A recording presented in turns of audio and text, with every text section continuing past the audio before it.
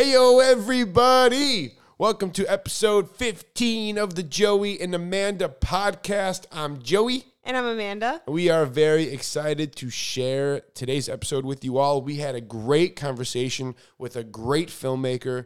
His name is Max Joseph. Maybe you've seen him on Catfish, or you've seen his movie We Are Your Friends, or one of the unbelievable short films he's made throughout his life. Let's do it. Let's do it. Enjoy our awesome conversation with an awesome guy, Max Joseph.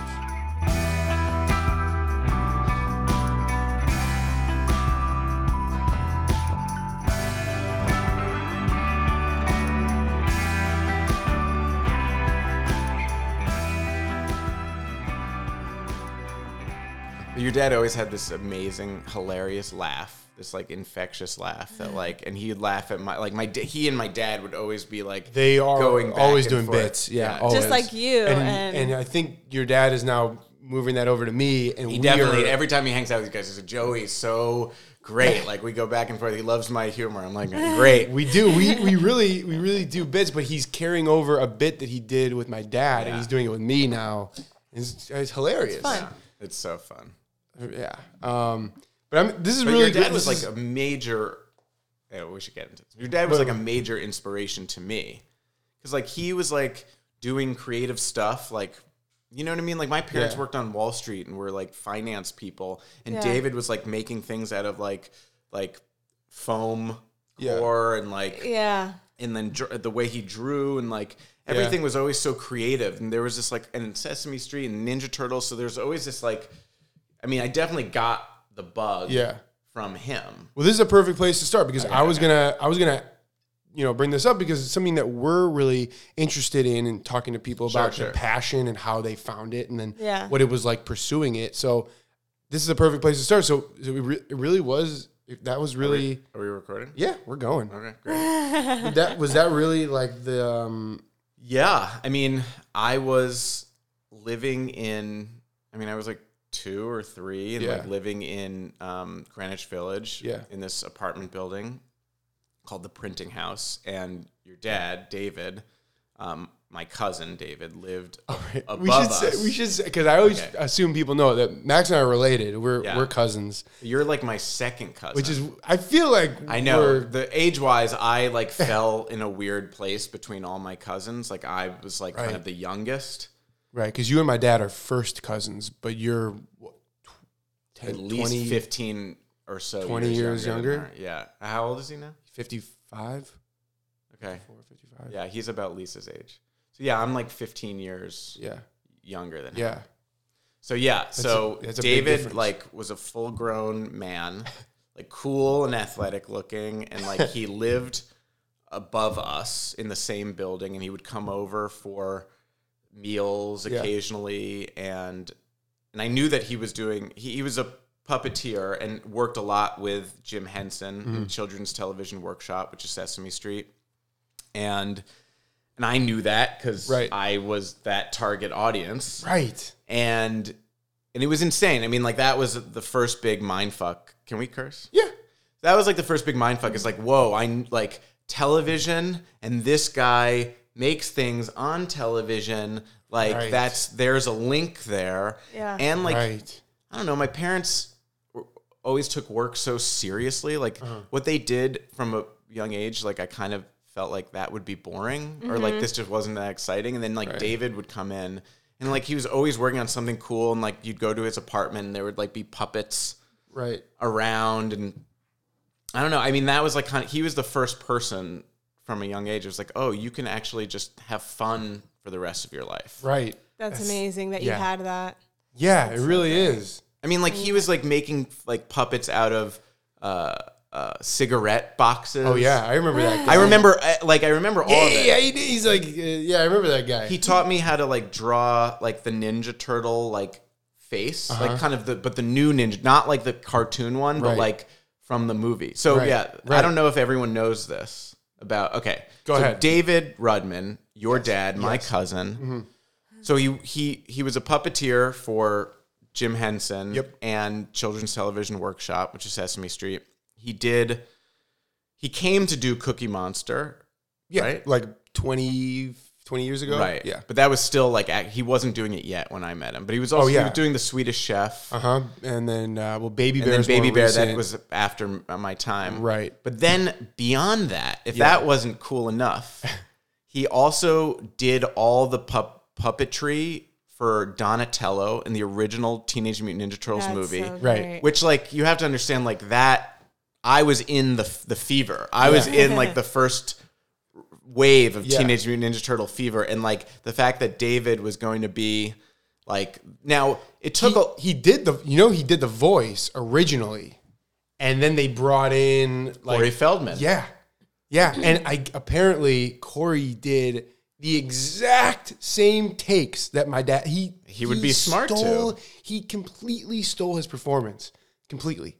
So one thing I had to contend with when I was a kid, telling everyone that my cousin was Donatello in the movie, is that they'd be like, wait a minute. Like, we all know that was like some Japanese like stunt guy in the suit. I'm like, well, he's not in the suit. He's controlling the face. Well, what do you mean he's controlling the face? Yeah. I'm like, well, the face has to move with like animatronics. So he's the one who's doing like the facial movements. And they're like, you know, like you see their eyes go crossed. Right. So I had to, like, it took a lot of describing. Yeah. How do you explain that to a kid? I mean, you don't figure that out if you're not in that world until you're much older. Right. So, like, I was the one breaking it to them, like, how things worked. So it, like, came with a burden a little bit, the burden of explanation. Really to some people, that's like, saying Santa Claus isn't real. Wait, and just while we're on the subject of how cool your dad is. So, like, beyond that, he was also in Labyrinth. Yeah. Which is, like, another incredible Well, that was feat. right at your age. That was, like, huge. He was, like, one of the kind of chorus, like, background guys. Like, the little, like, gremlins that were in, like, the cradle. Yeah. Like, when Jennifer Connelly, like, looks in, and like... Yeah, because he was really young. I mean, he was probably my age now when that came out. Yeah. Yeah. He was so awesome. So he was always this like super cool guy. He gave me like the shirts, like the crew shirts from Teenage Mutant Ninja Turtles. Right. He was living in New York for a while, so he and your mom, Karen, would always like, we would go to Jewish holidays together. Like there was a lot of dinners and stuff. But yeah, I totally like, I worshipped your dad. Like he was like my role model, like to the nth degree. Yeah. So him being into showbiz and just being so creative was definitely like the first thing that hooked me, and it actually literally connected me to showbiz because when I was 6, he got me on Sesame Street. Okay. I had gone to visit him on Sesame Street like once or twice, and I met Frank Oz, who did... He was doing Cookie Monster at the time, probably. And he was doing... He wasn't doing Kermit, but he was doing like everyone else. Yeah, he did a lot of... So Frank... He was Cookie probably when you went. He was the guy. Yeah. And I just seeing how the Muppets moved and going there was really cool. But then he actually got me on an episode. Yeah. And I still have it. You running around in the back. I was like one of the kids running. And I remember shooting it and like it was shot over like 2 or 3 days. Yeah. And I mean, it was the coolest thing ever. Yeah. So that was the coolest thing ever, and I was 6 then. Yeah. So you had the bug then, and did you start making things or start thinking about making things on your own? When did that happen? So I think I wanted to be an actor for a really long time. Like starting from around then. I even like, I don't know whether it was your dad or not, but like I started auditioning for movies when I was really young. Like I auditioned for Radio Flyer. Oh. I didn't know this. And I got really close. Like, I don't know exactly how close I was, but I think I was pretty close. And the role went to Elijah Wood. Oh, really? Wow. Yeah. How did your parents feel about you wanting to be an actor? I think they were like, they weren't pushing it really hard, but they also like weren't like discouraging me either. They seemed somewhat like impartial. They would have supported you no matter what you said you wanted to do. But it's funny, like when you grow up in New York, like every kid like has some stupid, crazy, ambitious like I want to be a shortstop for the Yankees. Right. Everyone wants to be something crazy when they grow up. I definitely wanted to be an actor because I started auditioning and because of your dad and like that experience on Sesame Street. It was like, yeah, that seems great. That seems like a lot of fun. Right. And then I went to another school, and in third grade, I was always in the plays. Like I always did the musicals and stuff. And then in third grade, I actually like directed a play that I was in. Oh my God, a friend of mine wrote it. That's amazing. A friend of mine wrote it. What? So you're a prodigy. No. My friend was a prodigy. Third grade? Yeah. You wrote a play? So there was like, in high school, there's like the one-act plays sometimes that like seniors direct. And so my friend had written this play that was like based on The Honeymooners, the TV show with Jackie Gleason and Art Carney. And it was an old show then. Yeah. But my friend had like a very old soul, and he was he was a genius. He's out there somewhere. I was about to ask you, are you still friends with him? Mark Herman. Okay. I mean, he's out there somewhere. I tried to friend him on Facebook a few years ago, but he never like friended back. Which is kind of sad. Come on, Mark. But he wrote this play, and I directed it, and I also was in it. And I kind of directed it the way I had been directed in the plays. I was in Oliver, like the musical Oliver, which was the big senior production, and like they needed kids in it. And so I was like following the Artful Dodger. Right. And like singing the songs. And that was also like a total mind fuck. Yeah. Like that was like the coolest thing ever too. Yeah. So every time like I was on stage or on camera, like it was the coolest thing ever. Yeah. And then I directed this one act thing, like kind of just mimicking all the things I'd seen the directors tell me. And I had a little role in the play itself too. And an agent was in the audience. For like a child agent, because this is New York, I guess. Right. And she zeroed in on me and came up to me afterwards. I'm in third grade. This is like, unbelievable. I know. And she was like, have you ever thought about like acting and auditioning for stuff? And I had already kind of like done that a few years ago, like once or twice. So she represented me and would like fax us sides for auditions. And I would go. Now, both my parents worked. But my dad was really good friends with this cab driver, this eccentric cab driver in New York. That checks out. Yeah, that sounds like your dad, yeah. And so the cab driver would take me after school to these auditions. Oh, wow. And I never got anything. Right. And then I was also like afraid of getting something because if I did, then I'd have to like leave school for like weeks on end, and then I would be behind, and then I don't know. Which is a profound thing for a third grader to be thinking even about, your parents. I wouldn't even like sleeping over sometimes at that age because I'd miss my parents. I definitely miss my parents when I slept over at other places. Yeah, me too. Yeah. I always got picked up at midnight. I sometimes, That happened to me too. It's like, I changed my mind. Yeah. Or there was like a mean older brother. Oh. Yeah, and I couldn't hang. I'd call my mom, like, Mom, can you come pick me up? So it started like that. And then I auditioned a bunch, and then I was always in the school play, and I was kind of like an actor. Like I always like, I want to be an actor when I grow up. I want to go to Yale Drama School. Yeah. And then like you start telling everyone you want to be an actor, and occasionally someone will be like, ooh, like that's not gonna that's gonna be really hard. It's not gonna work out for you. Do you know how many people want to be actors? Like, and there's a lot of like, you get a sense of discouragement. Mm-hmm.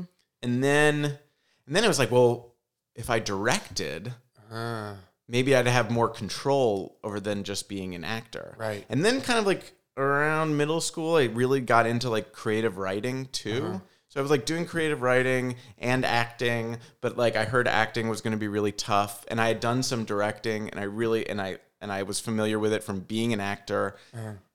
And then I went to like acting school on the weekends. I was in a class like Lee Strasberg Acting School in New York. Oh my God. On the weekend. I was in a class with Scarlett Johansson.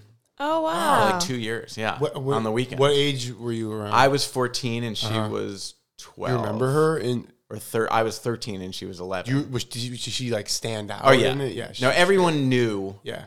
She was already like, she's great. She hadn't been in The Horse Whisperer yet, which was kind of like the big breakthrough role. But like everyone knew that she was like it, that she was like going somewhere. Yeah. She was also like fully committed. Like a lot of us were like going on the weekends, and she was like already living like every day like an actor. Right. So yeah, I don't know. Somewhere along the line, like acting, creative writing. I was also a big computer nerd. How old are you at this point? 11, 12, 13, 14. Oh, still young. Yeah. Man. Because like New York, like I was a director and actor. But think about that. You really had a lot of experience already. That's crazy. Yeah, I don't know. Like when maybe I was 13, just being in like all I cared about was like, girls and friends and basketball. baseball. And right. Yeah.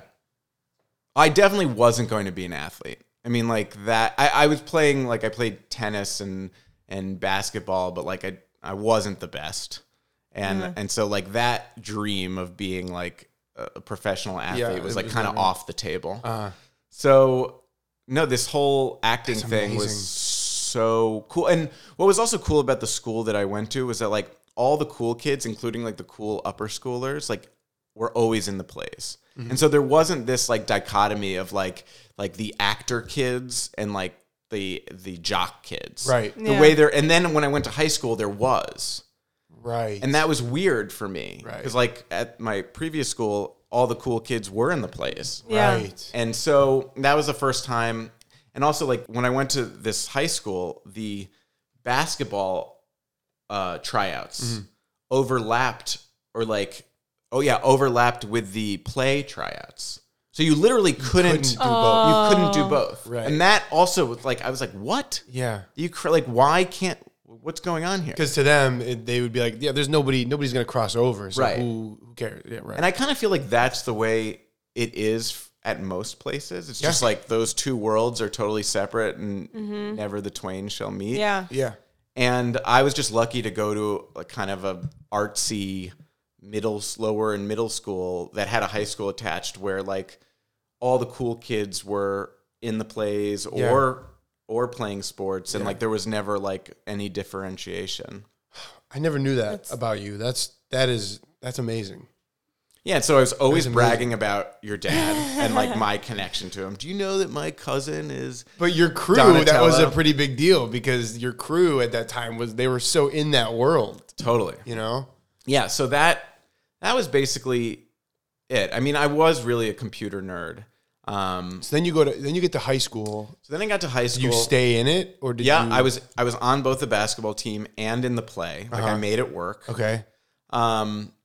And I got really into the acting world there. Do you remember the plays that you did in high school? Totally. Yeah. Yeah. I know. I remember them too. It was kind of like it was yesterday. Yeah. I'm still friends with my drama teacher. Like we work on projects together still. Like he's a great writer. Yeah. So I'm still in touch with him. Yeah. And I did that, and the computer nerd stuff actually led me to editing really early. Because like putting together something you shot, I don't know, like when I read this book. A friend of mine who was really into film and was also an actor in the plays with me and was one of my first friends at my new high school, gave me this book for my 15th birthday called Rebel Without a Crew, which is by Robert Rodriguez, who did like Desperado and Dusk Till Dawn. Yeah. And now Spy Kids and Sin City and this new movie that just came out. It was like I'm forgetting the name of it. I know. It's like that CGI movie. It was like all the posters were just up. It said, it'll come to me in a second, but yeah. Yeah. Anyway, he wrote this amazing, it was a journal based on this movie he made called El Mariachi. And he made the movie for like $7,000. Oh, wow. And it was like a feature film, and it was and the book like was like day by day told you like the process of making it, and he was so creative, and like he just kind of did it all by himself, and like there wasn't a big crew, it was just him, and like he just figured out how to do it all, and he wrote it down, and like that, when I read that, like everything crystallized. I was like, wait a minute, like I can pull in the creative writing. I was already always like a film nerd. Like I would just sit home and watch movies like all weekend with my friends. And so reading that book, it was like, okay, the acting, the directing, the computer nerdness of like the edit of what editing was turning into. Yeah. Oh my gosh. And the kind of cameras and stuff, which my dad always had like a video camera. Yeah. And we were always. Did you have your first computer? Well, probably around that same time too. It was like Gateway 2000. So it was like, that was probably around 11 or 10 or 11, something like that. And non-linear computer editing was just like kind of coming into being. Like what software? Well, Final Cut Pro 1.0 came out when I was 18. Okay. Where that was the first time you could really like edit on your Mac. Okay. And then like spit out like something you put together. Yeah. But before then, literally starting in like 7th or 8th grade, I was like got used to editing from VHS to VHS. Oh my god. I don't even know. Yeah, you just hooked up two VHS what are they called now? VCRs. Yeah, right. You hooked up two VCRs and one had like a blank tape in it and the other one had your raw footage on it, right? And then you would like hit play and pause and then like at the same time you'd hit play on one and then record on the other. Oh my gosh, this is amazing. I feel so grateful to have missed that that stage. It was really fun though. Yeah. It was also fun because like not everyone had the technology like readily in their hand. Like now everyone is a fucking filmmaker. Yeah. Right. You know, it's like so everyone easy. has a phone it's and so like easy to do right, it. but then like, you know, you had to be a little crafty. Yeah. That's true. And so like and then putting the music on it was like its own thing. Yeah, so it was tricky and like you had to be it was fun. It felt like you were doing something kind of like you were going rogue or you were hacking something. Yeah. And so it felt like really cool and alternative. Right. Did you know anybody else that was doing that? No, not when I started doing the VCR to VCR editing. Like that was like a revelation. And then when I was my first year of high school, that summer, I did a UCLA like film program. Like I spent 4 weeks out here and I met another kid from New York. His name is Ariel. And he wasn't in the film program, but like he was a really talented artist and he was into movies too. And he was good at basketball and we played basketball a lot. And he was also from New York. And so we became friends there. And what's funny is that so we became kind of best friends in New York, even though we didn't go to the same school and we were both into film. And then that's Neve's brother. Oh, that's how you met him. Right. Oh, got it. So Neve was always like kind of the annoying ADHD younger brother that like, we had to hang out with, like 3 years younger. And he was just like very annoying and hyperactive and had no friends. And so he had to hang out with like his older brother and me. Right. But then we got into filmmaking and I also went to school in high school with this, I met through my love of film, this kid named Henry. And we became really close friends too, like filmmaking buddies. In fact, I did a senior project at my high school where I wanted to make a film. And no one had ever done that as a senior project because the technology wasn't like available until like right then. Right. The only problem is that I had a video camera, but I didn't have a computer to edit on. Like I couldn't edit on whatever IBM ThinkPad I was using to write my paper. So, but Henry did. He had one. He had the computer with like the Final Cut Pro on it. And I barely knew him. The teacher, like the media arts teacher, told me that he had the computer. And so like there's this guy. Yeah, there's this guy. And I knew him kind of because I was like a peer leader like my senior year and he was a year younger and he had just come to the school from like he was like in Paris, like at some other, like his parents moved from Paris back to New York. And so he was like older than the other kids in my peer group because most of the kids in your peer group are like freshmen. Yeah. Anyway, there was like an immediate, I saw who he is. Oh, this kid's interesting. And then when I found out he had the computer, I was like I went up to him. I was like, hey, I want to make this movie, but I don't have the computer, and I won't have to go to school during the day because I'm doing this project. This was second semester senior year. And so I didn't have to go to school. I could spend all day long like making this project. So I was like, what if I came over to your house like while you were leaving and like just hung out at your house all day and edit on your computer this movie that I was making? And he said, cool. And then I did every day, and his cat hated me, but I became really good friends with his mom. And in the process, I became good friends with him. And then what's funny is that he and Ariel, my other friend, met through me. Mm-hmm. And then after college, I went out to LA. Yeah. And they stayed in New York, and they became a directing team. And they did Paranormal Activity 3. Oh, wow. And they did that movie Nerve. Yeah. And so they're still doing stuff. Yeah, and so we're all, and then we've made things together. And then I did Catfish with Neve. All right. And so film kind of just following that passion is united. Yeah, it kind of governs the rest of your life and where you end up going and everything. But to go back to your was there a moment where so that book Rebel Without a Crew was definitely a moment reading that book, and I was like, wow, this sounds great. I want to do this forever. And then there was a moment I think I was a sophomore in high school, and I was in a media arts class that I had to kind of force my way to get into. It was like Media Arts 2, and I hadn't taken Media Arts 1. But I had done a lot of stuff at home, and so I got into this class, and one of the first assignments was to edit something. And this was on Premiere, Adobe Premiere. Oh, yeah. We hadn't gotten to Final Cut Pro yet. I know you guys don't know or care about the software. No. I actually do know about both of those. Yeah. So on the first project, I was just at the computer, kind of assembling clips, and this is non-linear editing. Now, up to this point in history, no one ever non-linear edited anything. Everything was linear editing. So you had to pick one shot, and then you had to go shot by shot,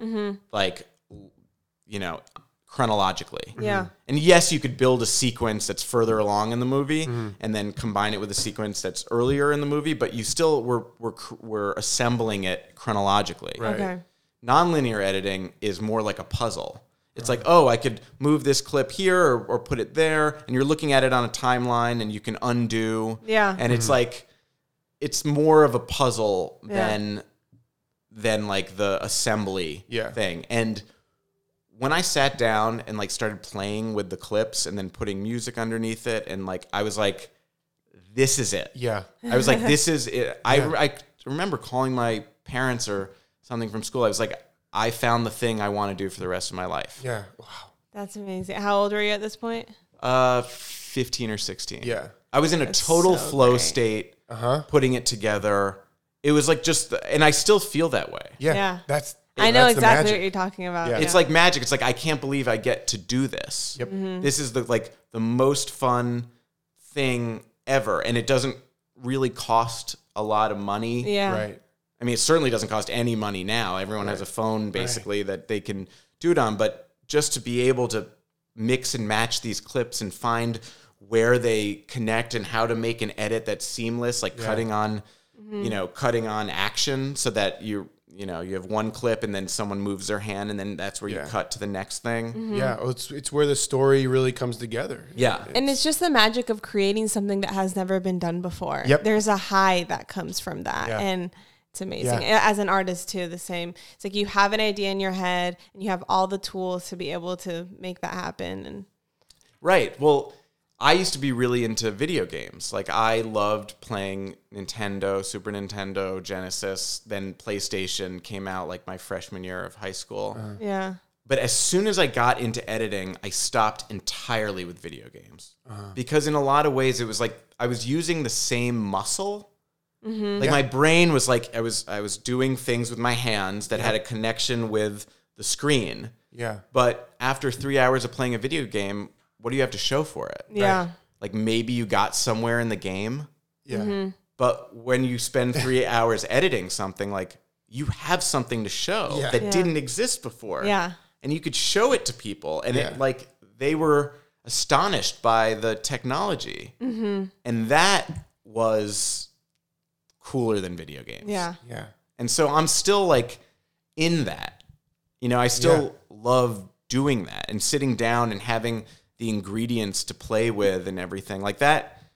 That's my favorite part of directing or making stuff, is that like the writing and the directing are kind of a pretense to get to the assembly stage where you can start playing with everything. You know, I think there are a lot of directors that like they love the directing and like figuring out a cool action scene, how to film it, doing everything in one take and whatever. Right. And then some people are just, they love writing, and like the directing and the editing is kind of secondary. Like as long as they wrote something that has great dialogue or the right idea. But I'm definitely like editing focused. Yeah.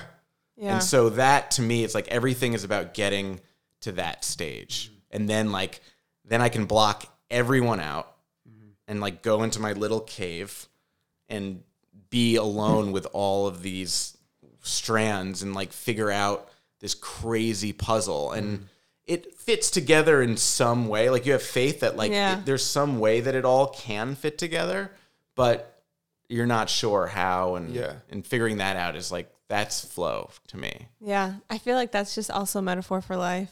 You just, you don't know exactly how it's going to come out, but you have faith it's going to come out good, and and there's just magic to it.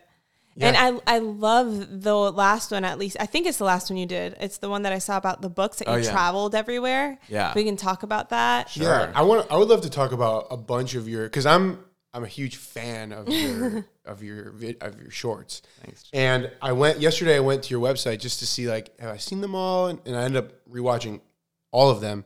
And I wanted to talk to you about some of them like specifically. Sure. So that was the crew, right? Who all the shorts you started to make. What were the first couple ones? Because that Aria, right, Henry, were you guys all making those? No, we kind of worked all separately for a little bit, but then occasionally we came together and did one together. Because which was the first one that you did, that you directed it and wrote it and edited it? So I came out to LA. Do you want the long answer or the short answer? I want the long answer. Okay. We're diving in here. I came out to LA to write a movie that with my college roommate that we had kind of sold, quote unquote, for very little money to another college friend who had graduated before us that was like starting a production company. So you already had graduated college? Yeah. And you went to Brown? And did you study film there? No, I studied creative writing and English literature. Nice. Because my dad actually told me, my dad, who's very supportive in general, and especially of the arts. My grandma was an artist, and like David, and there was just a lot of art in the family. But he was very skeptical about filmmaking and directing. And I think the way a lot of people are skeptical about writing, like he really was fearful that I wouldn't be able to figure out a career out of it, or that it was so hard. And so in high school, once I started really getting into it, he really pushed me to do the creative writing side of it. He was like, if you can tell a good story and figure out the writing side, then he saw that as a way to kind of ensure that the rest of it would follow. Yeah.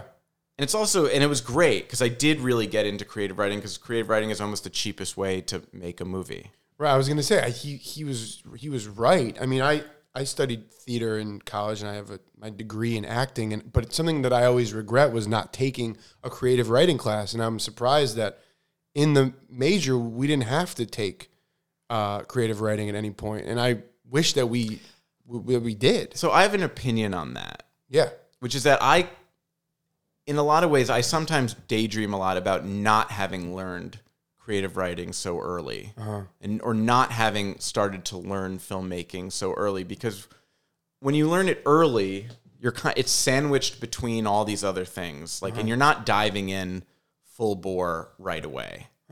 And to learn it as an adult, like kind of taking everything you now know about acting and putting it into writing, I almost feel like you'd be coming at it from both a fresher and more informed angle than when you're a kid and you're just doing it. Like, yes, you go through those kind of first bad impulses and get them out of the way. But making a film always seemed like totally impossible to me. It was like the biggest, most difficult thing ever. Because when you're a kid and you think about the trucks and and everything, you're just oh, holy shit, how am I ever going to do that? And there's a part of me that still feels that way. And I feel like if I had come to directing older, I wouldn't be so freaked out by like how big the task is. And I still feel like, oh my God, it's such a big deal. Like it's so hard. And that's still like a very young part of me that like was trying to be a director like from a ridiculous age versus like if you came to creative writing now, especially having done all you've done in acting, I feel like you would approach it differently and you might be better at it now having started as opposed to that then. Makes sense. So I don't know. Yeah. I think it can like, don't have that regret. Okay. Thanks. So I came out to LA and I needed to make money. And so I started editing. I was doing a lot of editing because I knew I could do it. Didn't cost me any money to do it. And I started editing reels for television directors. Okay.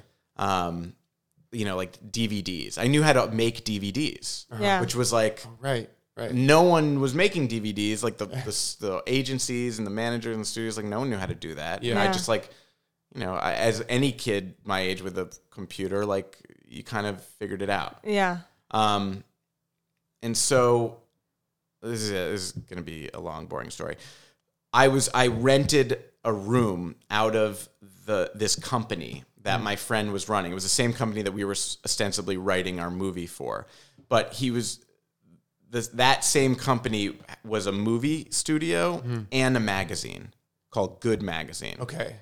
And I was renting an office out of there to do my editing because when you live in LA and you work where you live, life can be very isolating. Right. Yeah. And depressing. Right. Because everything is in your house and you're not necessarily going out. It's hard to meet people. And so I was like, I need an office. So I asked my friend if I could like basically rent for free or for very little money an office in his building. And there was space. And he said, sure.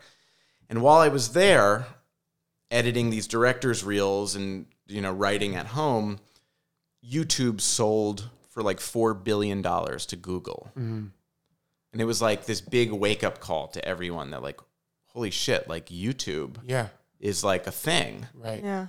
And they were making this really cool magazine and it hadn't even launched yet, but I was paying attention to what was going on. The magazine was very aesthetically pleasing and the design was a big part of it. Were they like a pop culture magazine? Good. It's still around.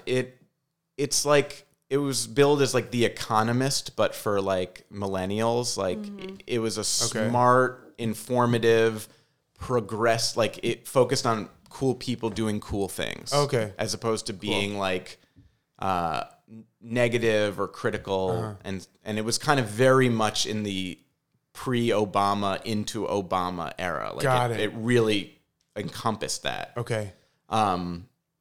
And there was all this great design and there were these great layouts in the magazine. Like when you're in a waiting room and you open Time and you're just flipping through it because you're going to get called soon. Yeah. And like, what do you land on? You generally land on like the graphic spread that like has a cool timeline or something. This is all making sense now with your videos. Right. Yes. So, and like the magazine had that. And I had been doing all this editing and like it involved a lot of ripping from other things. Right. And I got good at ripping and taking things from other places and stitching them together.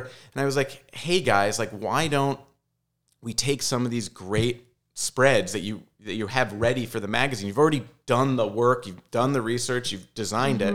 Why don't I just then take that and turn it into a video that we'll put on YouTube? And I kind of was saying that for a while. Yeah. And they were kind of like, oh, I don't know, maybe. You have to see it.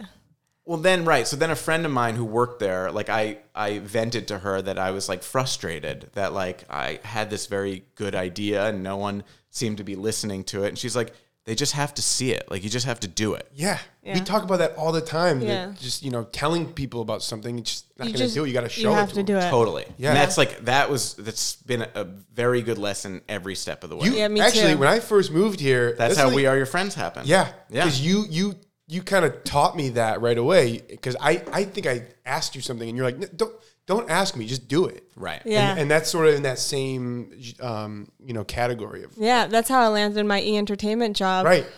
At an interview, and before the interview, I asked them, hey, what are some projects that they're working on and they haven't been able to successfully make happen because they don't have the artist? They told it to me.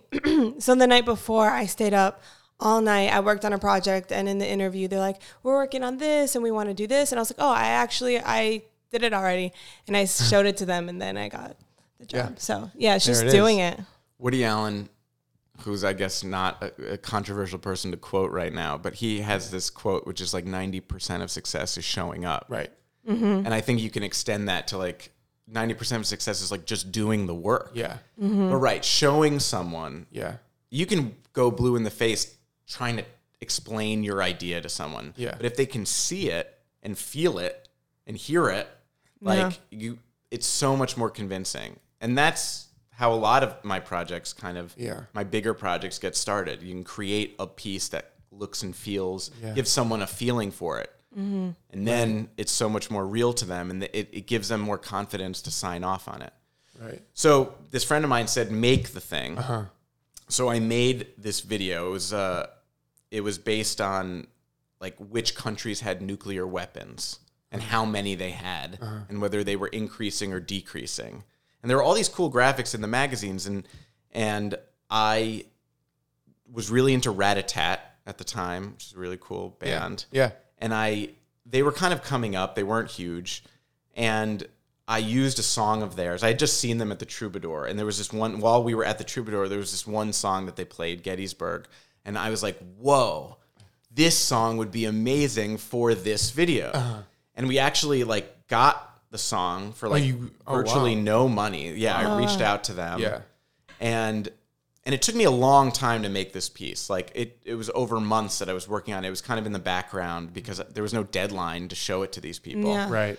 But when I did I started showing it to them towards the end of the process, and they were amazed. They were really psyched about it.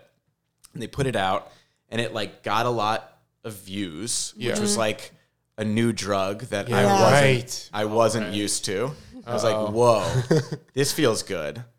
And then I was like, okay, I'm getting a feel for what this game is about. So then that piece about the nuclear weapons was all editorial. I didn't film anything. It was all archival footage of old nuclear weapon PSAs, hide under your desk stuff. So I was just taking old clips, and I had an animator that I found that I paid a little money to kind of put together some stuff. And I filmed some stuff in New York, a shot of the Empire State Building, a shot of Times Square, because part of the video is what would happen if a nuclear bomb went off in New York City. Do you still have? Is this video still up? Yeah. Well, so two crazy things happened after this video. I was gaining a little more confidence in directing, but I still had a lot of qualms about, oh my God, there are going to be people on set. They're going to be looking to me. I much preferred being at the computer. But I wanted to push myself to do something live action that would require me to figure it out beforehand and come in with a plan and have people. And, one thing I knew about the internet that was popular was internet porn. That. And in my mind, if you wanted to make a good internet video, you'd basically have to compete with everything else on the internet that people were consuming and watching. Right. So it would have to be better than internet porn. Right. Was my feeling. I see. Especially if you're making things about this wasn't college humor. I was at a magazine called Good Magazine. Right. Yeah. Right. So you had to find a way to make these kind of dry things. Clickbait in a way? Kind of early clickbait, right. And it was but the video itself had to be as exciting, if not more so, than internet porn. Yeah. So then I was like, well, why don't we do a video about internet porn? And this wasn't in the magazine. So this was like an idea. I was like, why don't we find a bunch of stats about internet pornography and how big it is, and like just, you know, there are a lot of random stats. Yeah. And this was 2007. And I found a bunch of stats, and then had my friend who was running the kind of the edit. We started an editing company together, and this friend will become important later in the story. Okay. So he was a kid. He was a year or two younger than me. He was like just got out of college, liked editing, and so I hired him, and he quickly kind of became like a business partner and a kind of protege editor of mine. And I told him, I was like, find a porn star. What we're going to do is we're going to write the stats on a porn star's body. And as she takes off her clothes, it will reveal a stat. That's so it was kind of like creative. Sexy, pushing the line a little bit. Like it was kind of naughty, but it ended up being, you know, we didn't break any rules. Yeah. But, you know, it was sexy. Yeah. And so we did it. And like he called this like porn agency, and it was like very awkward. You know, the woman, it was a British woman. I remember she's like, "Are you going to be pointing a camera at her vagina?" And we were like, I was like, well, she's actually not going to be naked. Yeah.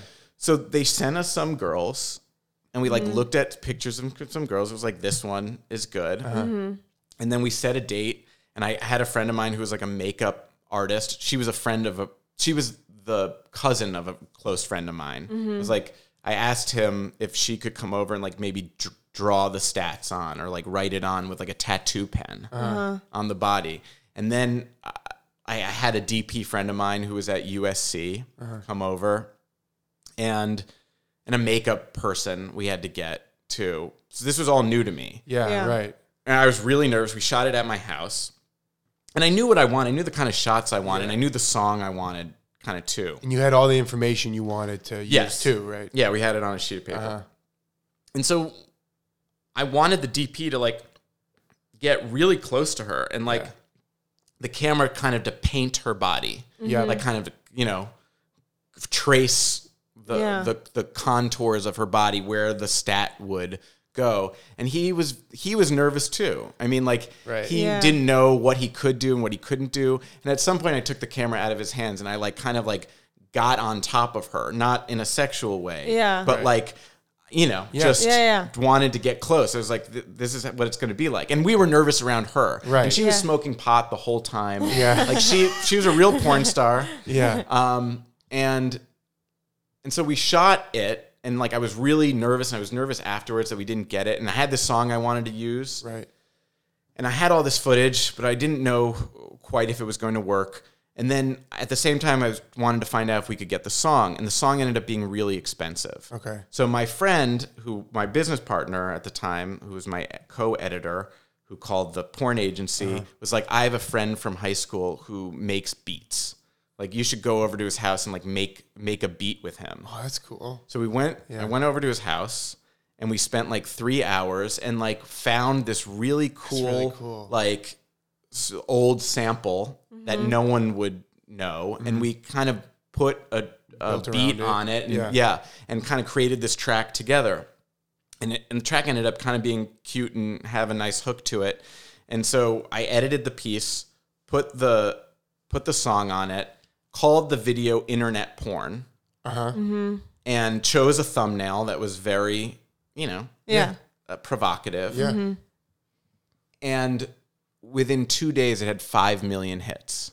Oh my gosh. And that was back then. Yeah. What year? And I was like, wow. I was like, sold. Wow. Just like that drug of like every time I refreshed, like it would jump like 10,000. Oh my. You couldn't wait to wake up every day in the morning to check. I was just checking like a maniac. Yeah. And this is before Instagram. This is before anything. Like that was the drug. Yeah. Okay. So then 2 funny things happened. Okay. One, that nuclear weapons piece I made got into Sundance. Oh, nice. Oh my God. I didn't even submit it to Sundance, but the magazine did, along with a few other videos that they had, because that first video did well, they hired someone else to kind of like start making other videos out of the articles. Mm-hmm. But I was still doing other things, so I didn't want to do that full time. I just wanted to make a video once in a while.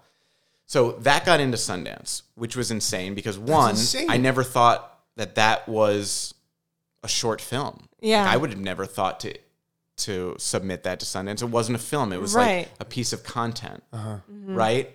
And then I was like, well, this is cool. I've never gotten into Sundance before. I never even submitted anything. But the fact that this is being considered a piece that's worthy of going to the Sundance Film Festival, I was like, well, that's interesting. Like, what? That's really cool. Opened up your mind. Totally. Yeah. And then the second thing that happened was my business partner friend, I told you this part of the story was going to come back. He was a really good editor, like really good. Like he got to a point where like I was kind of giving him a lot of the work and we were splitting it. But he realized that he didn't like being in a dark room with no windows all day, every day with me. You know, he was way more social and liked people. And so he decided to leave and go work for a producer that he knew, like a much older, like established producer. And he worked there for like a year and then went to CAA, to the like mail room, and just started there. And we stayed in close touch, and he became an assistant, and I was like his first client, and he's my agent.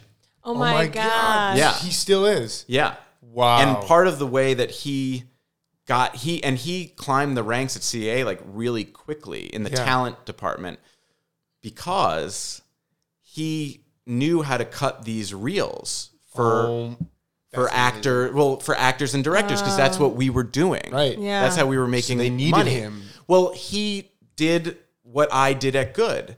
They had this guy that was really talented but had made no movies, named Tom Hardy.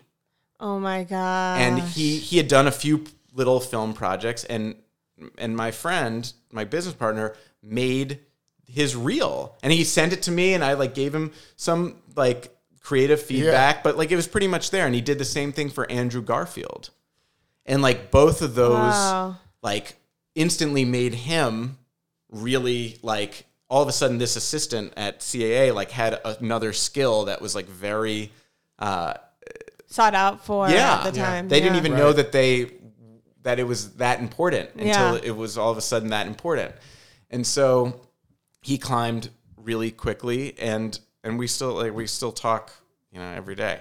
But so he became my agent, and I started doing more videos for Good and for YouTube, and kind of phased out of the real stuff, and yeah. And then when did Make It Count? When did you and Casey start making stuff? Okay, so do you have to take a break at all or anything? No. Okay. Casey is a funny one because we have a ton of friends in common. Rel. Oh, should we say the last name for people that don't know? Just Casey. How do you pronounce it? Casey Neistat. Neistat. Okay. So Casey Neistat and I have now done like a ton of.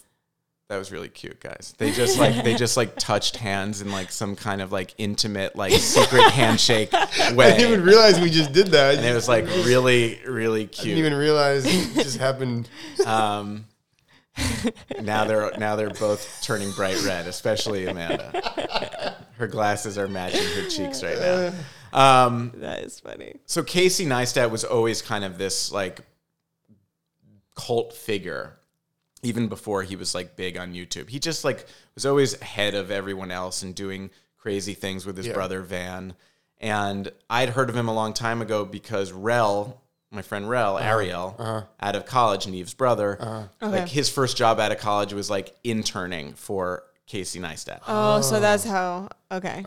But you didn't really, you just sort of knew him through those guys. I was like, Casey's this weird looking guy, and like he makes these kind of homemade videos. And then at some point, like he and his brother sold a show to HBO, and this was like 2007 or 2008. I was like, whoa, that's impressive. And the show came out, and I don't know. I was like very skeptical, and I like didn't want to like Casey, or I barely knew him. I'd never met him. Right. I'd only known him through my friends.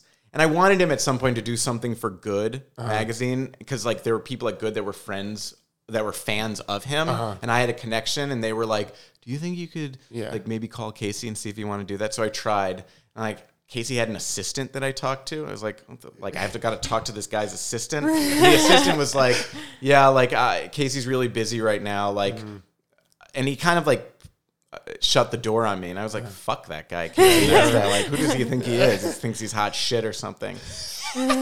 So I made a short film. I left Good after a while because I kind of did a lot I wanted to do there, and the time had come for me to spread my wings. I made this big short film, and I put all my money into it, and I like had no money, like literally. Which one was that?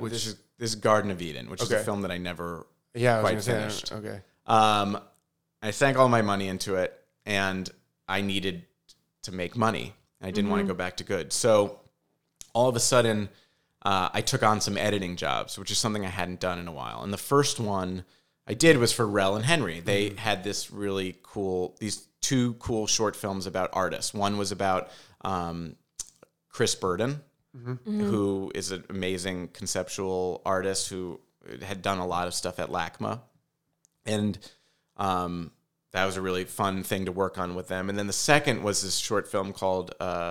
It wasn't called anything. It was about John Baldessari, and it was going to premiere at some gala that LACMA was going to have, where Baldessari and Clint Eastwood were going to both be honored. Wow! But the thing is that like everyone knows who Clint Eastwood is, and everyone was going to be there, like Leonardo DiCaprio, Brad Pitt, like everyone was going to be at the gala. Yeah, but not everyone was going to know who John Baldessari was, even though he's a big deal in the art world. But like I say that name, and like there's not immediate recognition. Yeah, right. I didn't even know who he was before this project, and so Rel and Henry asked me to edit it, and our friend Gabe, who also went to high school with me, who was like Henry's best friend from high school, wrote it, and he wrote this thing. He wrote like kind of what he imagined the interview with John would be. And it was this very kind of like irreverent, funny interview that he was imagining with John Baldessari. So then Rel and Henry went and interviewed John Baldessari, and Baldessari was like not into the interview. Like he gave one-word answers, like was like clearly like either had already decided that doing interviews was like lame, and he was like not going to say anything about his art and just be really like closed-mouthed and terse, right? And I got the footage, which had nothing to do with the script really, and that was all there was some B-roll of the studio. And I asked kind of Rel and Henry, what do you guys want me to do? Like, I was actually really depressed at this point because I made this short film. Like I said, I spent all this money on it, and it just didn't turn out. I couldn't figure it out. I like couldn't. It was me trying to do like a proper film as opposed to like the stuff I was doing at Good, right? And like I don't know if I like maybe it was trying to be someone I wasn't. Yeah. And I was like really disillusioned with myself. Yeah. And I was like, I don't know who I am. Right. That makes so much sense. That happens. I think that happens a lot to artists. I don't know if I'm the director I thought I was. I thought I wanted to make stuff like this, but like it feels so foreign to me. Like I got into the edit with it, which is normally the place where I'm the happiest. And I was like, I became so depressed, like really like maybe the most depressed I've ever been. Because I just felt like I got on stage and like I croaked. Yeah. And I put all this money into it, and I asked everyone for it. So it was like kind of big and embarrassing. So I asked Rel and Henry, I was really depressed. I was like, what the fuck do you guys want me to do? Like, tell me. And they're like, I don't know. Like, do what you do. I'm like, what do I do? They're like, like weave it together with like music and make it fun and interesting. And I was like, is that what I do? And they were like, yeah. I was like, okay.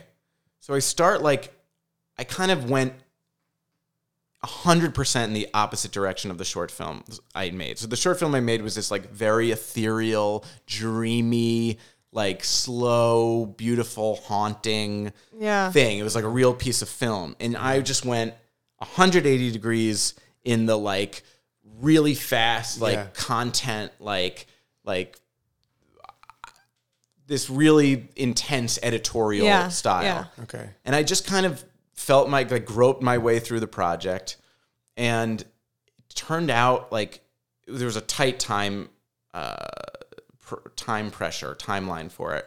And I got really depressed and freaked out during the whole thing. I ate half my thumb off, literally. My friends still talk about it. And we were like, the gala was coming up like on us, like really close. And I hadn't figured this out. Like it was all in pieces, and like it just wasn't coming together. And then the person from LACMA came over and watched a cut, and like she was like, yeah, it's good. Oh my God. And my friends were like, see, she likes it. Like, okay, we can just finish it like this. I'm like, no, guys, like, did you see? Like, she didn't. She had no reaction. Like, like, we can't. It has to be better than that. Yeah. So this is the next part that happened was really interesting. So we wanted to get the whole thing sound mixed, right, before it plays on a big sound stereo or whatever sound system at LACMA at this gala that Clint Eastwood and Leonardo DiCaprio were going to be. Oh my God, the pressure! Right, and I was going crazy. I'd eaten my thumb half off, and it was like time to send the thing to the sound mix, but it wasn't even close to being done. Oh, but something had to be sent to the sound mix, and so what I did was I kind of said, forget about the visual for a second. I'm going to like just make this work audio wise. So if you closed your eyes and listened to it, it would sound right. It would it would flow right. And I was able to do it actually. And we sent that to the sound mix. And then knowing that I was kind of locked into that, then you had then I just wallpapered the visuals kind of on top of it and made that work. And the thing like went, all of a sudden like we cracked it like at the last second, and it was a huge success at LACMA, and we released it, and like everyone has copied it now. Like, oh my god, gosh. It's been crazy. Game of Thrones did a whole promo on HBO that copied it. Conan O'Brien's, I don't even know if I'm allowed to say it, but like a lot of people like have ripped it off or copied it in some way. I can't wait to Chanel. watch it. We've have a list. So it became this thing, which is crazy because I really pulled it out of our asses at the last second. Yeah. But it became this kind of like iconic like short film that people went crazy for. Yeah. And I kind of cracked something in terms of like doing a radio edit first, as opposed to like playing with all the pieces, just doing like the audio piece first was a I don't know, something an evolutionary new. step that came from just being up against the clock. Casey Neistat saw that piece and was like, I want that guy to help me edit these 3 films that I just agreed to do for Nike. Wow. And he was about to do these 3 films. films. So his assistant reached out. No, he reached out. Yeah. He emailed me, and I was like, oh, well, I don't really edit for other people, but I did just do it for my friends because I needed money, and I know that Casey's like somebody. Like I was flattered that Casey wanted me to work with him. And so I went to a studio in New York, and I was still super depressed from everything. And this video, we hadn't even quite released it yet, but he had seen it.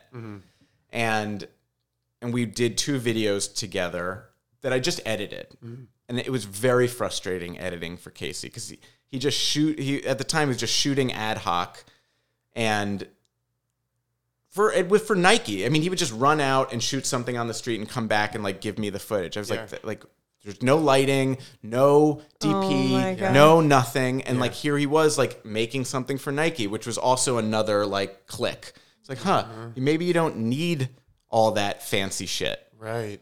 And that was part of Casey's charm, and then it got very like we had a very fun but antagonistic like relationship because I was like, the next thing you make, like the 3rd video you make, like I want to help you actually like shoot it because I don't want to just be on the receiving end of like this avalanche of footage that you give me that I have to figure out how to put together when you kind of have an idea of what you want, but like not really, and you're driving me crazy. Like, let's try to do the next one, be in lockstep, like from before we shoot it till after.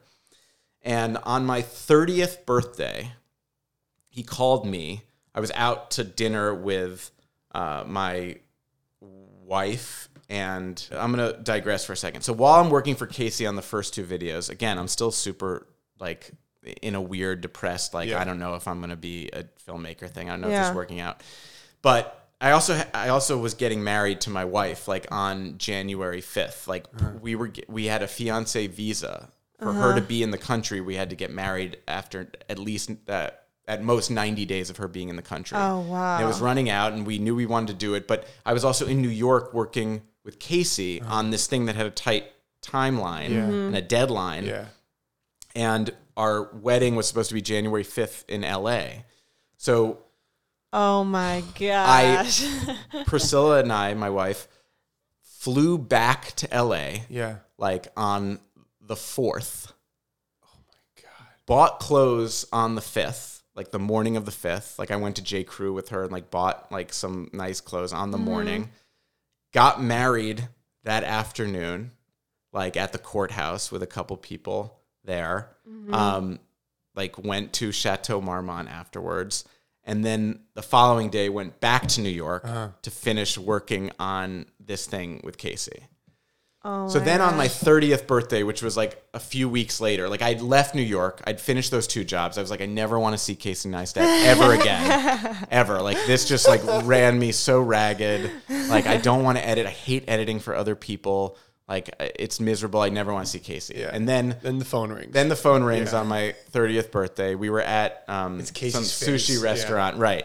And he was like, I want to go around the world in 11 days or 10 days. And I want you to pick like the craziest, most like beautiful cinematic looking places like around the world. He's like, I think Antarctica or like the Andes or India, like whatever it is, like, will you help me shoot this? I'm going in like 4 days. Oh my gosh. So I was like, that sounds kind of cool. Okay, I'll do it. Yeah. So I like had a little birthday party in like the next day or 2, and then went to New York, thought about what the video would be on the plane, got to New York, had lunch with Casey with a little notebook, and we came up with some ideas of things we would do in each of these places.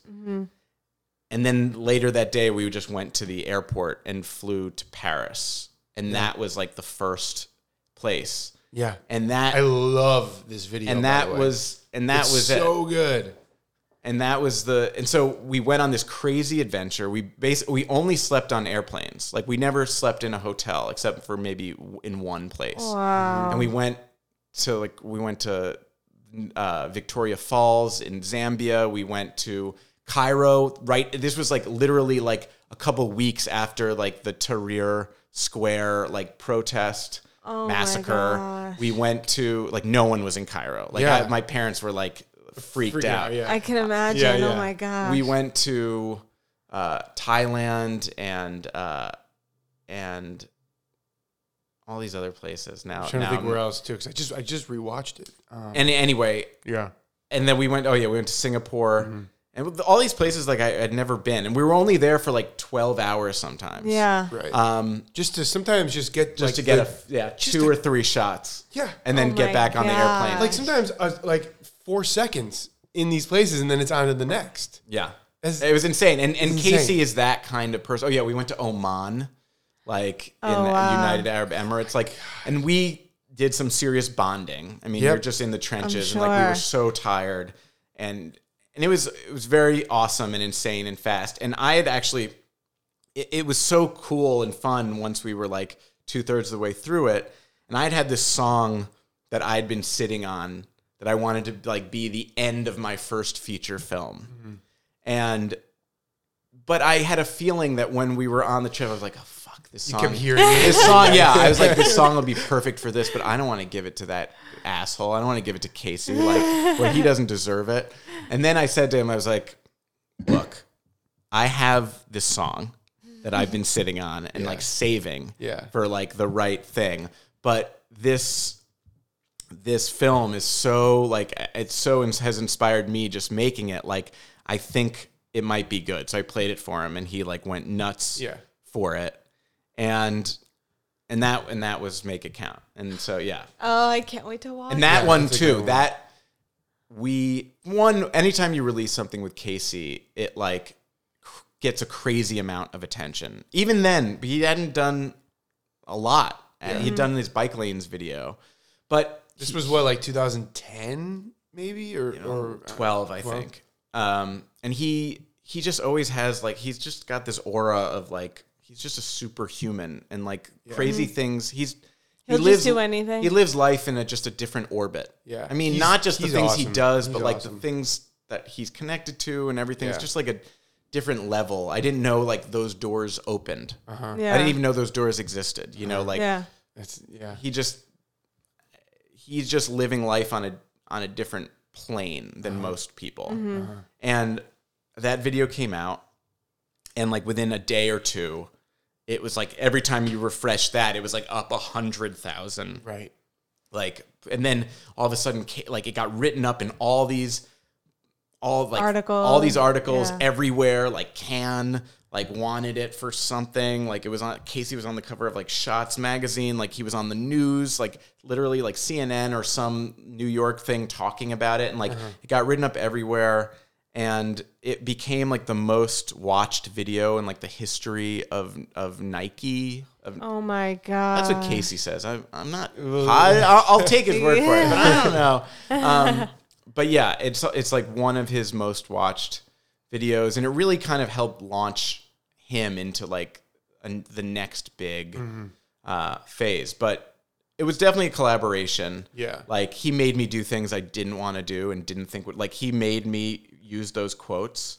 And I was like, I don't want to use fucking quotes. Like it's going to be like a bad yearbook page. And he was like, use the quotes. No, they worked. I know. I was like, I don't want to use the quotes. He was like, use the quotes. I was like, fine.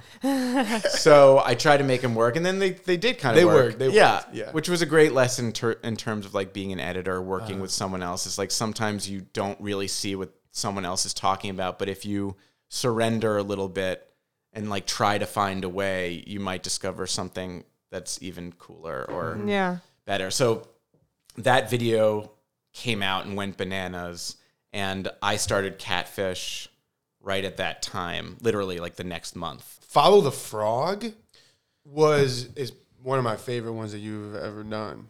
So Follow the Frog, that was like 3 months after Make It Count. So this is still 2012. Was that all around? We're shooting Catfish. Catfish season 1 hadn't come out yet. We were still shooting it. I shot Follow the Frog. So the spirit of making Make It Count inspired me to do this crazy thing for Follow the Frog. Yeah. So Follow the Frog, the way that came about was I didn't have like commercial representation, which is what I wanted, right? I wanted to go from making internet videos to like making commercials and making a living. Yeah. And the Nike piece got a lot of attention, and I got some attention because of it. Some people noticed that I edited it, and so I got handed like a really cheap, undesirable like assignment from this really big, awesome commercial company, and they were like, "The money on this is too small. It's not union, so we can't take it on, but if you want to basically take it and show us how good you are, like this would be a great proving ground for you." And there was like $15,000 to make it, which is nothing. Yeah. Right. But I was like, oh, we can make this like no crew, no lights, no nothing. Yeah. I came up with like a few funny ideas, bounced them off the woman who was kind of in charge of like the Rainforest Alliance marketing. Rainforest Alliance is that company that puts the little frog stamp and says that basically this was made, this passes all like sustainability like tests and is pro rainforest development as opposed to like not cutting down for palm oil. I used to work for Greenpeace. Oh, cool. Right. Which is way more hardcore, I think, than Rainforest Alliance. But it's still great. So if you see it in your chocolates, definitely you want to get it's on everything. Once you start Choco noticing. Love. Yeah. So I went down to Costa Rica with a producer friend of mine and an actor friend of mine. That guy was great, and a 5D. By the way. The actor in that is fantastic. And he actually, we didn't even talk about it. He had come in from Europe or somewhere else where he was visiting a friend, and we met him at the airport and then went with him on another plane. Like he had come in, we picked him up at the airport, went to another terminal and went on the plane. And I had a 5D and a bag of props and costumes and stuff. And that was it. We had a very loose plan. Yeah. And we shot for like 4 days in the rainforest of Costa Rica, 2 days in Nicaragua, and that was it. We had a very loose like framework for what the video was going to be. Yeah. And kind of discovered things as we went along the way. Like the van would pass like a really cool background or like a beautiful like river or like some crazy thing. And I'd be like, stop the van. Yeah. And we'd get on like, Tim, that was the name of the actor. That was the name of the actor. I was like, Tim, go in that river. Yeah. And he would do it. Yeah. And he would do it. And there was definitely like snakes and like bad things in the river, but like he was game for it. And so we kind of put this whole thing together like that. It was very improvised. I love that. I mean, it's such a Max video, and unlike it goes to what so your friends fun. said to you, like do that thing that you do. Well, so that there was another piece of that. So the John Baldessari video was narrated by Tom Waits, right? And that was like a big deal, part of it. And then I wanted the Follow the Frog video to be narrated by someone famous too, and we were trying to get it to Alec Baldwin, and Danny DeVito was actually like going to do it. Until the last second when like he didn't, and so I had to do the voiceover myself. When you do it, yeah. And that was like another step in the evolution. I was like, wait a minute, if I can do the voiceover and shoot it basically myself with very little crew, and put it together for virtually no money, like I can make anything, without needing many people to do it. And that realization kind of brought me to a lot of the other things I've done, like the bookstore video, which was, again, it was like a crazy, weird video I wanted to do. It didn't cost, I mean, it cost a little. The traveling, The traveling, and then I hired some people to do the drone photography and stuff, but like, it cost very little. Same thing with Dick's, too. Yeah. So, right, all these videos, it was just like, wait a minute, I can make cool stuff that I oddly want to make, and I don't have to ask permission to all these people to make it. Right. I can just put it on my YouTube channel. And part of the reason I did Catfish was because when I was making videos at Good, like you'd make the video, you spend all this time like breaking your back to make the video. Yeah. And then you just like push it live on YouTube and like cross your fingers and hope to God that it would pick up. Right. And then you're like, well, what famous people do we know collectively that we could get to repost it? Because like if you can get Ashton Kutcher to repost your video, he had the most like Twitter subscribers at one point. Yeah. He was like, well, if he can repost the video, then it's going to go viral. So it was like, who do you know that has a lot of followers that could go viral? So when Catfish came along and I was kind of like not so sure about doing it, I was like, wait a minute. What if I could amass followers so that I wouldn't have to like beg and plead like with people who are friends of people who are friends of Ashton Kutcher to get this video in front of him. And so so that was like another part of like the vertical integration. But it kind of works and kind of doesn't. Yeah, I mean, you do it all. There's another hat to add to. Oh my God. But it's funny because it doesn't quite work that way. Like when people follow you, like people follow you, Amanda, because they love your art, right? But people follow me because they want to see me goofing around with Neve. So it's kind of like a bait. I thought like you could bait and switch people. And like some people, like I start posting my videos and some people kind of are like go into them. But a lot of people are like, where's more pictures of you and Neve? Right. I see what you're saying with that. But, you know, you just left Catfish. So this is something that happened to me too with Periscope. So everybody saw me for Periscope in the beginning. They're like, where are your videos? I mean, they didn't even know I did these drawings. This started 2017. They knew me for my paintings.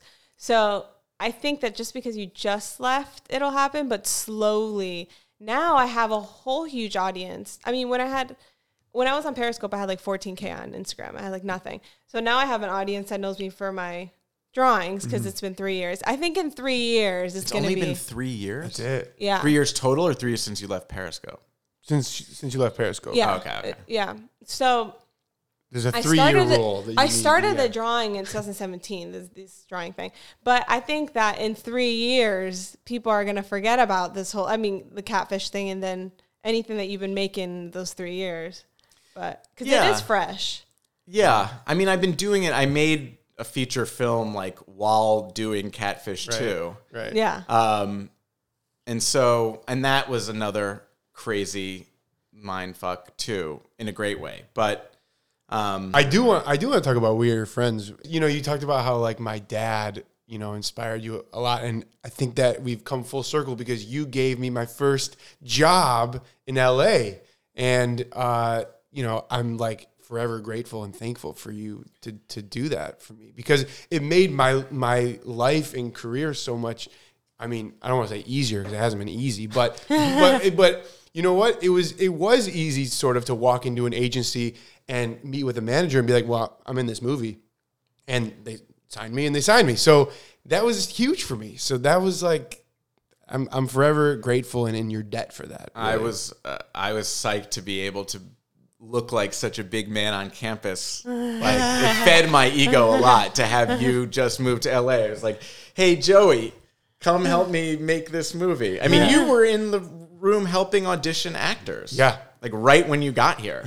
I didn't know that. Oh my God. It was like within weeks of you getting here. You were like in a room with Zac Efron. I hadn't been here for a full week and probably 4 or 5 days. And next thing you know, I'm running scenes with Efron.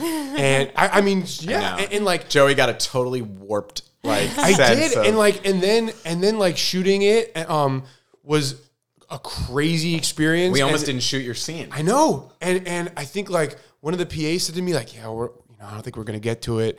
And I was like, all right. And I was like walking to get my stuff. And then another PA like came like running down the alley, and they're like, they need you on set. So I had to run back and do it. No, it was crazy because Joey, and you killed the part. I mean, it was great, but Joey was like exactly the right age that all these guys were in the movie, and so it was perfect. I was like pretending like I knew what I was doing, and like trying to impress Joey. I was like, Joey's gonna be really impressed with me. And I'm trying to impress Max. Like, look how good of an actor I am. I have no idea. I was like, that is great. I think he's good.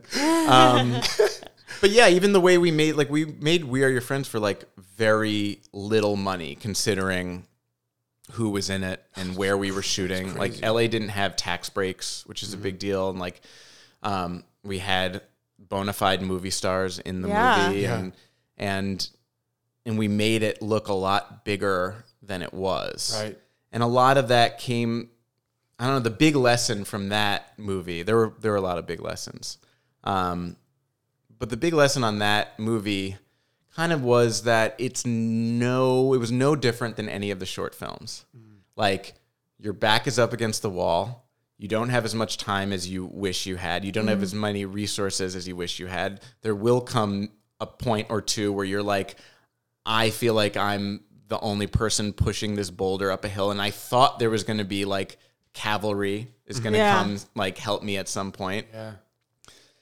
And the good news was that it's just like making everything else, and the bad news is that it's just like making everything else. Yeah. Right? Like Except the difference is that the shorts are where you had total control over them. Right. And I also had I had a lot of control over We Are Your Friends, considering. I mean, like, it wasn't total control, but like it was because I played such a big hand in the editing of it. Like, I got away with a lot of things that I don't think I would have ever gotten away with. But yeah, I mean, it's funny. A lot of kids ask me for advice, and I tell them kind of what I told you, and probably what Amanda has discovered, is that like especially right now in the time we're living in, like waiting online or waiting for someone to give you the green light or permission to do the thing you want to do is not going to work out for you. If you're waiting online, it means you're scared of doing the thing you're doing. And I need to remind myself of this all the time. This is not like something I've conquered. Yeah. I'm constantly being like, why am I asking other people permission for something I can go out and do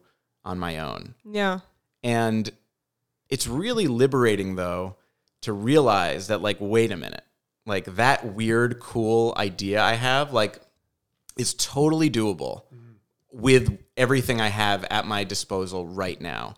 And I don't need some big movie star or some company or, you know, whatever. I need, like, a friend or two, maybe, to help me do it. But you can use your voice on the voiceover. Yeah. You can, you know, you could use your friend's music.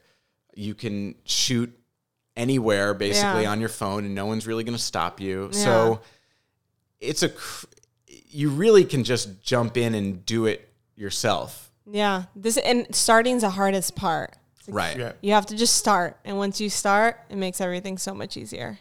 A friend of mine said something to me that was really helpful. And I feel like you, Amanda, like embody this.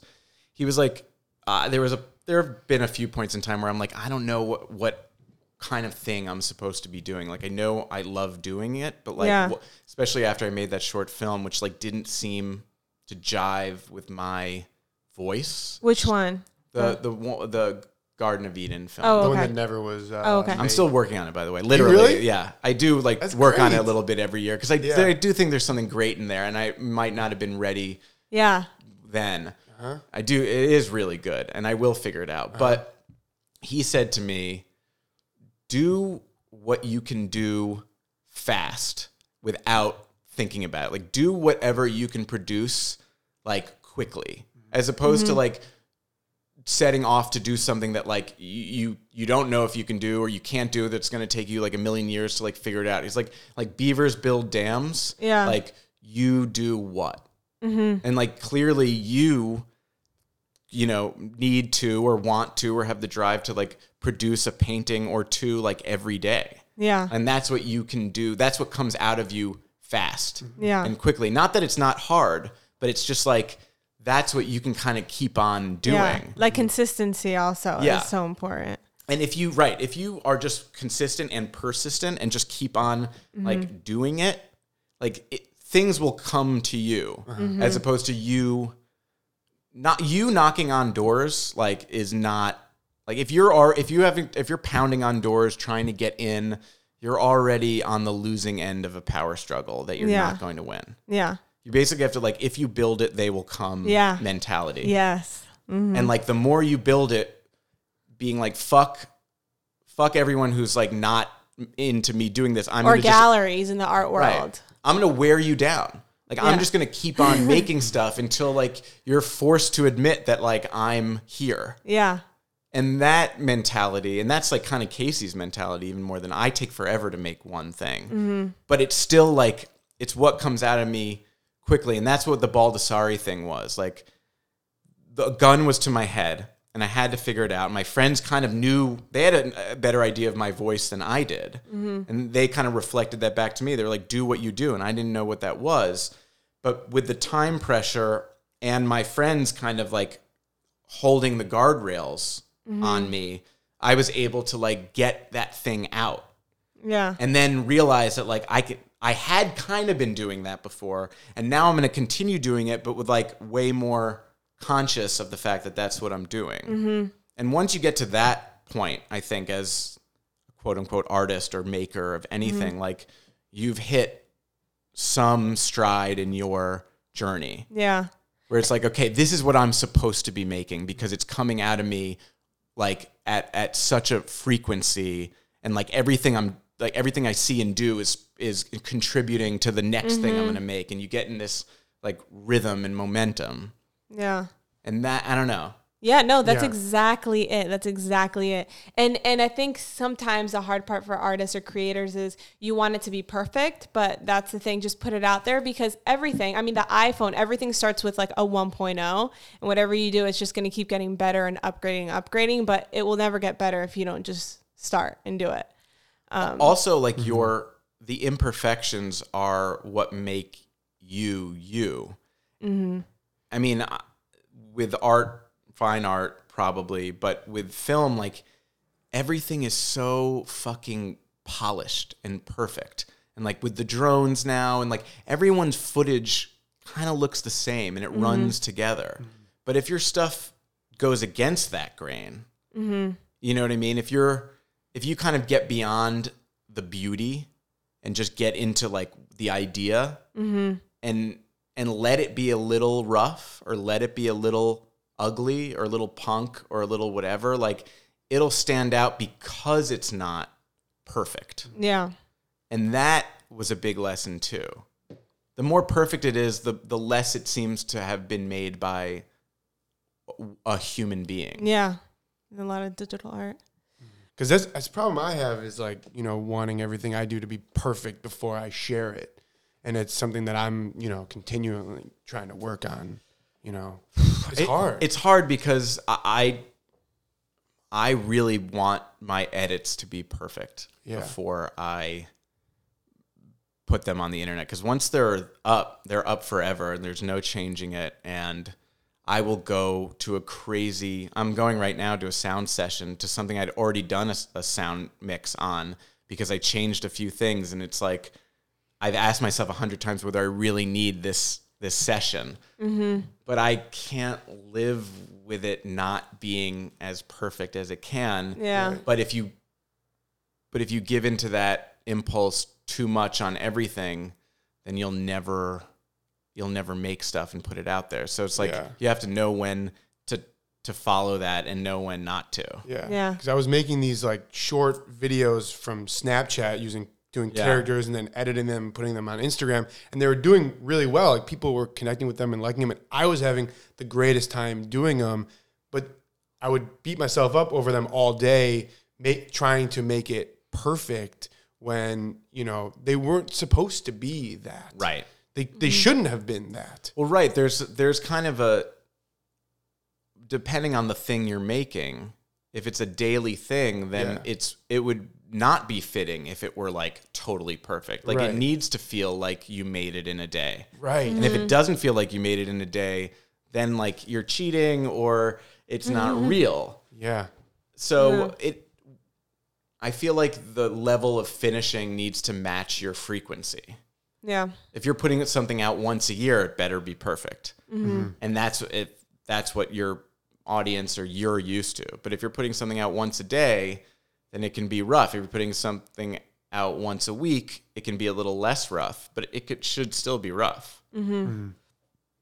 So I don't know. Yeah. All right, you want to do these really quickly? Yeah. Okay.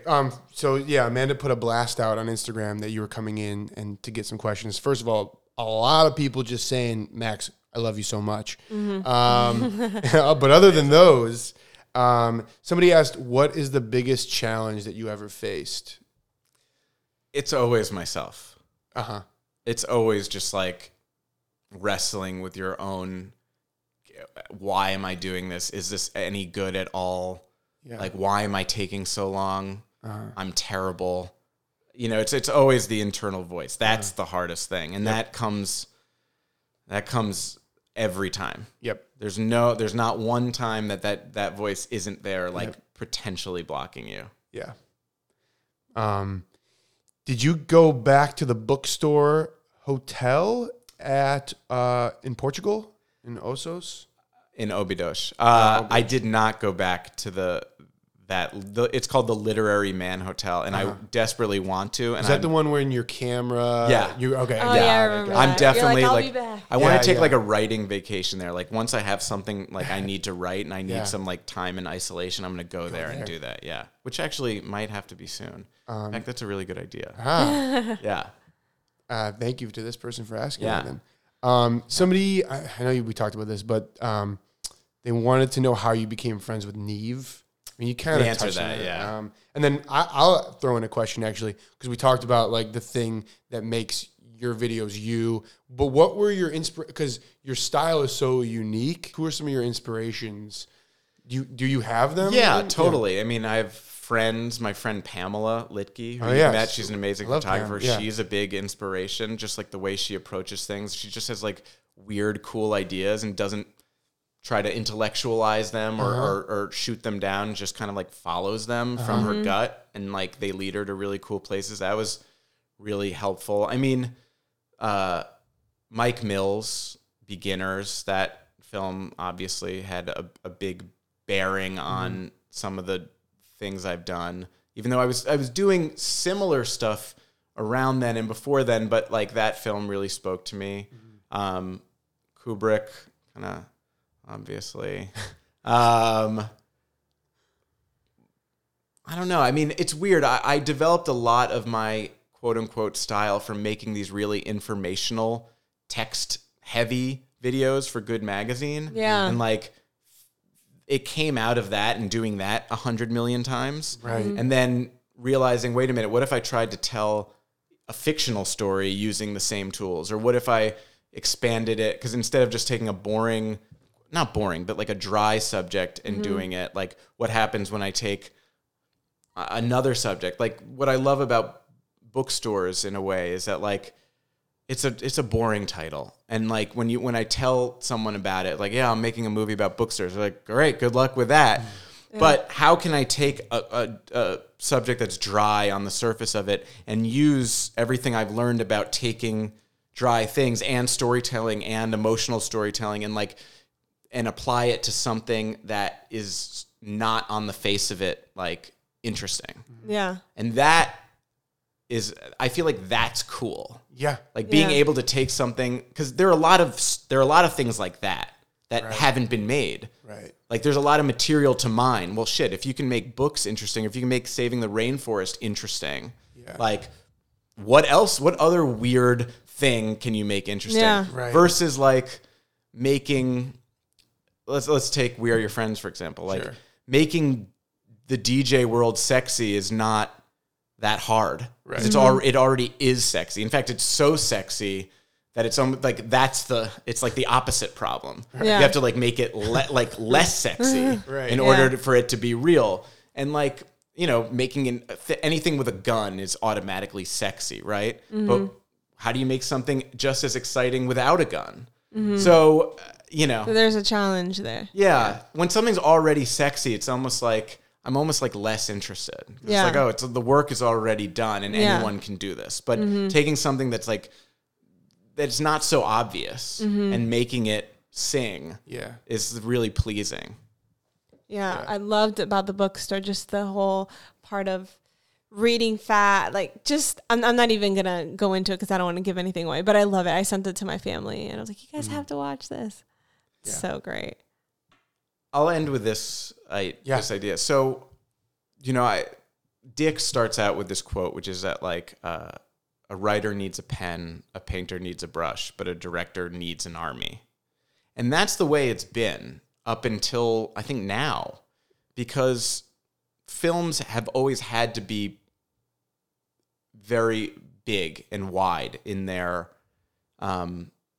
in who they're addressing and who made them to a certain degree, because it takes so much money and so many people, and then therefore it needs to justify that money. It needs to hit an audience, and it needs to be, it can't be so personal. And of course there are amazing filmmakers who make really personal films with a crew, and like I love them and hats off to them.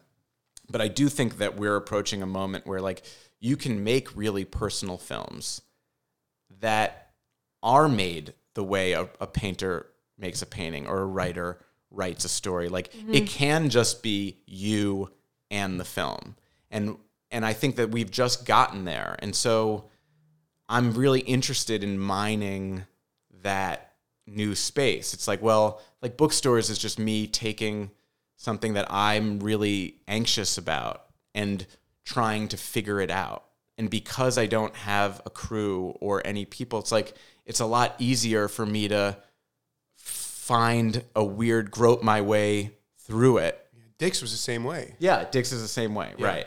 So it's like, I don't know, and there's something exciting to me about the fact that like now people can make these very personal films, and what will those films look like, and is there a format? Will there be tropes? And I don't know. I think that it's a new evolution in storytelling. Yeah, or it can be, and so. And that I find that exciting. Yeah, me too. And that's like your sweet spot too. So we're excited to see what you do next. I feel like I did a lot of talking about myself, which is the point of this. Exactly. But it connected a lot for me when I saw when you were talking about just everything. I was like, oh, that's how he puts all the text, and that's where he got this from, and that's where he. So it's really cool to see that. Yeah. Mm-hmm. When you leave, I'm gonna go through your website and show Amanda everything. Watching oddly making the Baldassari film was so intense and so grueling and so stressful, as all projects are at the very end. But his work was so amazing as an artist, and like he wrote. I mean, one of his like key phrases that he's like famous for is like, "I will not make any more boring art. I will not make boring art." Mm-hmm. And that's his like big thing. And like part of me when I was making it is like, I don't want to make boring movies. And like, that doesn't mean I don't love watching boring movies. I love a good boring movie, but I don't think I want to make boring movies in the way that he doesn't want to make boring art, and how he made art, and he's collaging stuff. And some of it's just simple ideas that are just beautifully executed. And it was just very liberating, just the way working with Casey was liberating, to be like, oh, I'm making a video for Nike, but I don't need like a $200,000 a day DP or like whatever. There are these things that you learn that really liberate the way you think of approaching a project. Mm-hmm. And like getting to that point of liberation constantly is inspiring, and I think pushes you in a direction that only you can go in, versus doing something that everyone else is trying to do too. Yeah. Your work, certainly, like you've found your own path and are like trailblazing it, and you're being like the best Amanda you can be every day, as opposed to like you trying to be, I don't know, Cindy Sherman or, some other famous artist. Like, you're just being the best version of yourself. And I think that as an artist, like that's where you want to get to, right? Where you're just like competing with yourself and trying to like build on what you have been making, as opposed to like copying someone else and just trying to, I don't know, compete with everyone else. Yeah. Right. Yeah. I think that's so important. Yeah. And then you'll find the audience will find you. I think a lot of people are just, because of the fear of maybe people won't like it, they'll end up doing what other people are doing. But if you just do what you're good at, you'll find an audience that will feel the same way. So, yay, this is great. We love you, Maxie. Love you guys. Thanks for coming in. This was great. Yeah, it was great for me. Yeah.